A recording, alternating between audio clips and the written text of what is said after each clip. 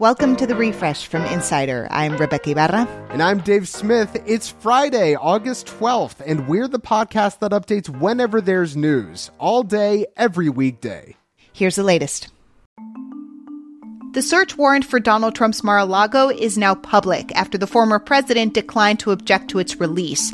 The warrant and the inventory of what was taken from the club on Monday include multiple notations of secret and top-secret documents, although their contents, of course, aren't detailed. Some files were marked with a label that means they must only be viewed in a secured government facility, which, in case you were wondering, Mar-a-Lago is not. Also interesting, one of the laws listed in the warrant that Trump might have violated is the Espionage Act. In a statement, Trump said he declassified all the documents before leaving office, but experts say that might not be a defense against some possible charges.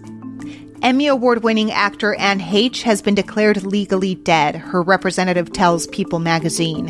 Heche was 53. She'd been in a coma since a car crash last Friday. Police say drugs were a factor when Heche crashed her Mini Cooper into a Los Angeles house at high speed.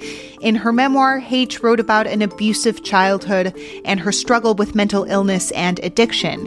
Her 3-year relationship with Ellen DeGeneres in the late 90s was groundbreaking at the time. A representative for the actor says she's being kept on life support until they determine if her organs are viable for donation, which is something Heche had always wanted. Police say author Salman Rushdie was stabbed in the neck today and is currently hospitalized.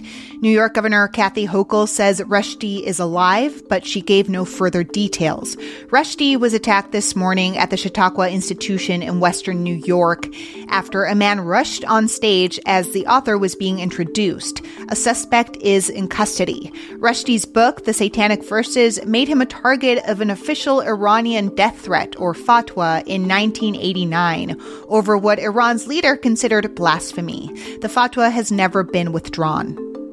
The man who attempted to break into an FBI office in Cincinnati Thursday morning and then engaged in an hours-long standoff with police was killed by police after he reportedly raised his weapon. Law enforcement sources have identified the suspect as 42-year-old Ricky Schiffer, who was apparently at the Capitol during the January 6th insurrection. A Truth Social account under his name appeared to be posting about the standoff as it was happening. It also had earlier posts urging people to, quote, kill the FBI on sight after the Mar-a-Lago search. Your Gmail inbox might be getting a little bit more crowded. The Federal Election Commission has given the green light to a new Google program that'll send political campaign emails straight to your inbox, bypassing spam filters. That's after a study from North Carolina State found Gmail was more likely to send GOP fundraising messages to spam compared to emails from Democrats. Google disputed that finding, denying political bias in its algorithm, but with this new FCC approval, GOP candidates can now apply to this program and make sure their emails end up in your inbox.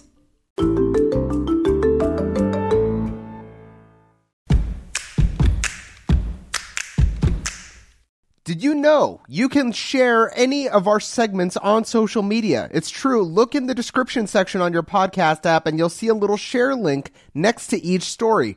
And Rebecca has a preview of a story people are already sharing. Yes, coming up, we talk about what's driving one red-hot trend: boudoir photography. Starting next year, Johnson & Johnson will no longer sell its talc-based baby powder around the world. The cornstarch-based version is the only kind you've been able to get in the United States since 2020. That's after tens of thousands of lawsuits, mostly from women, that claimed asbestos in the talc caused ovarian cancer and mesothelioma. J&J has long denied any health risks connected to its talc and said switching to cornstarch was part of, quote, evolving global trends. McDonald's is back in parts of Ukraine. It paused operations soon after the Russia invasion began back in February, and while the war isn't over, obviously, the chain says life is stable enough in Kyiv and other western parts of the country to reopen some of its more than 100 stores. It's also kind of a snub to Russia. McDonald's left Russia entirely as a result of the war. Facebook is testing automatic end-to-end encryption on its Messenger app in hopes of rolling it out next year. Right now, you can have your individual chats encrypted, but you'd have to adjust the settings, which is a step that, let's be honest, many of us wouldn't know to take. But Facebook is under fire to make it the default after it handed over the chat history between a Nebraska teen and her mom to the cops. And now they're both facing charges for allegedly going through with an illegal abortion. Legendary basketball player and coach Bill Russell's number 6 is being retired, a first for the NBA. It's a fitting honor. Russell was one of the best to ever play the game, winning 11 NBA championships for the Boston Celtics, including 2 as a coach. He was the first black coach in any major U.S. pro sports league to win a championship, and he was also a champion of civil rights, marching with Martin Luther King Jr. and using his platform to challenge the status quo. Russell died almost 2 weeks ago at the age of 88. A cave explorer 500 feet underground in Missouri last Saturday came across something surprising. A dog. Abby, a 14-year-old poodle mix, had gone missing in early June, and her family had given up hope. But Jerry Keene and fellow caver Rick Haley managed to get the pup out. Once above ground, Abby's grateful family fed her broth and ice cream for the men who saved her life, and they say Abby is on the mend, and they couldn't be happier.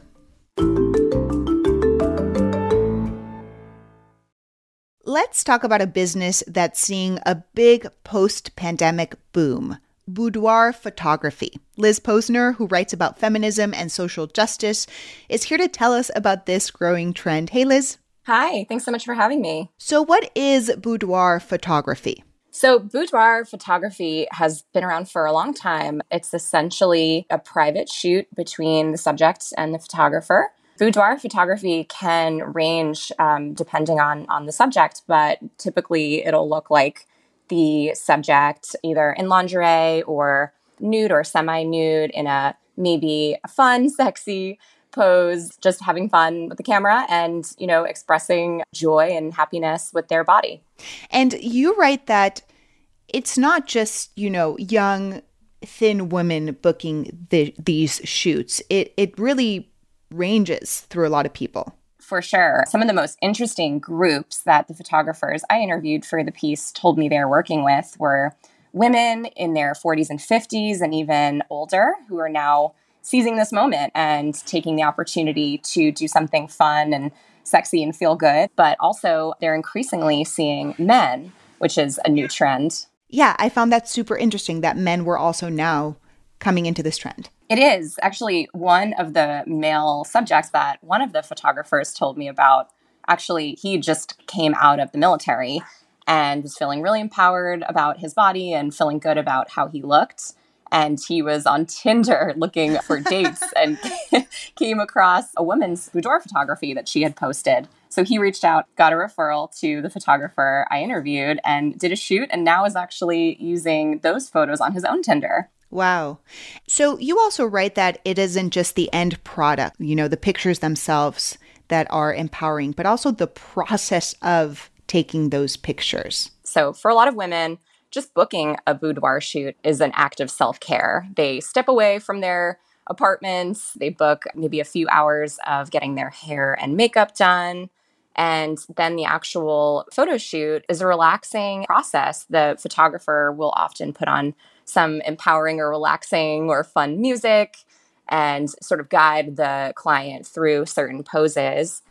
There's also something that resonates with me, and I assume resonates with a lot of women, that you're booking a photography session and you're saying, this is the body that I have now, and this is what I'm celebrating and embracing.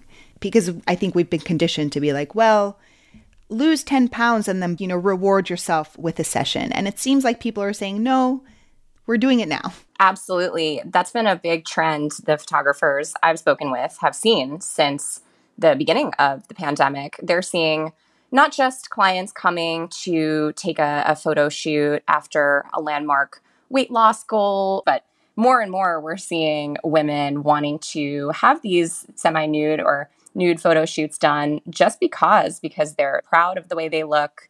They want to be okay with the fact that maybe they put on a little bit of weight during the pandemic or had a surgery that has changed the way their body looks. They want to do it as a way of showing to the world that they are proud of the body they have and they don't feel pressure to change. And not only are we accepting, but we love bodies that are different. All bodies are beautiful. You write that boudoir photography can also be political, though, too. How so? Well, the spike in boudoir photography is coming from a range of factors. Obviously, we're seeing a lot of women now who are sort of shedding off their sweatpants after a year or two in lockdown, wanting to feel good about their bodies, maybe even being influenced by this fantastic new wave of body positivity. Mm-hmm. Obviously, we're seeing, our Queen Lizzo at the top of that movement, driving us all to feel good about the way we look.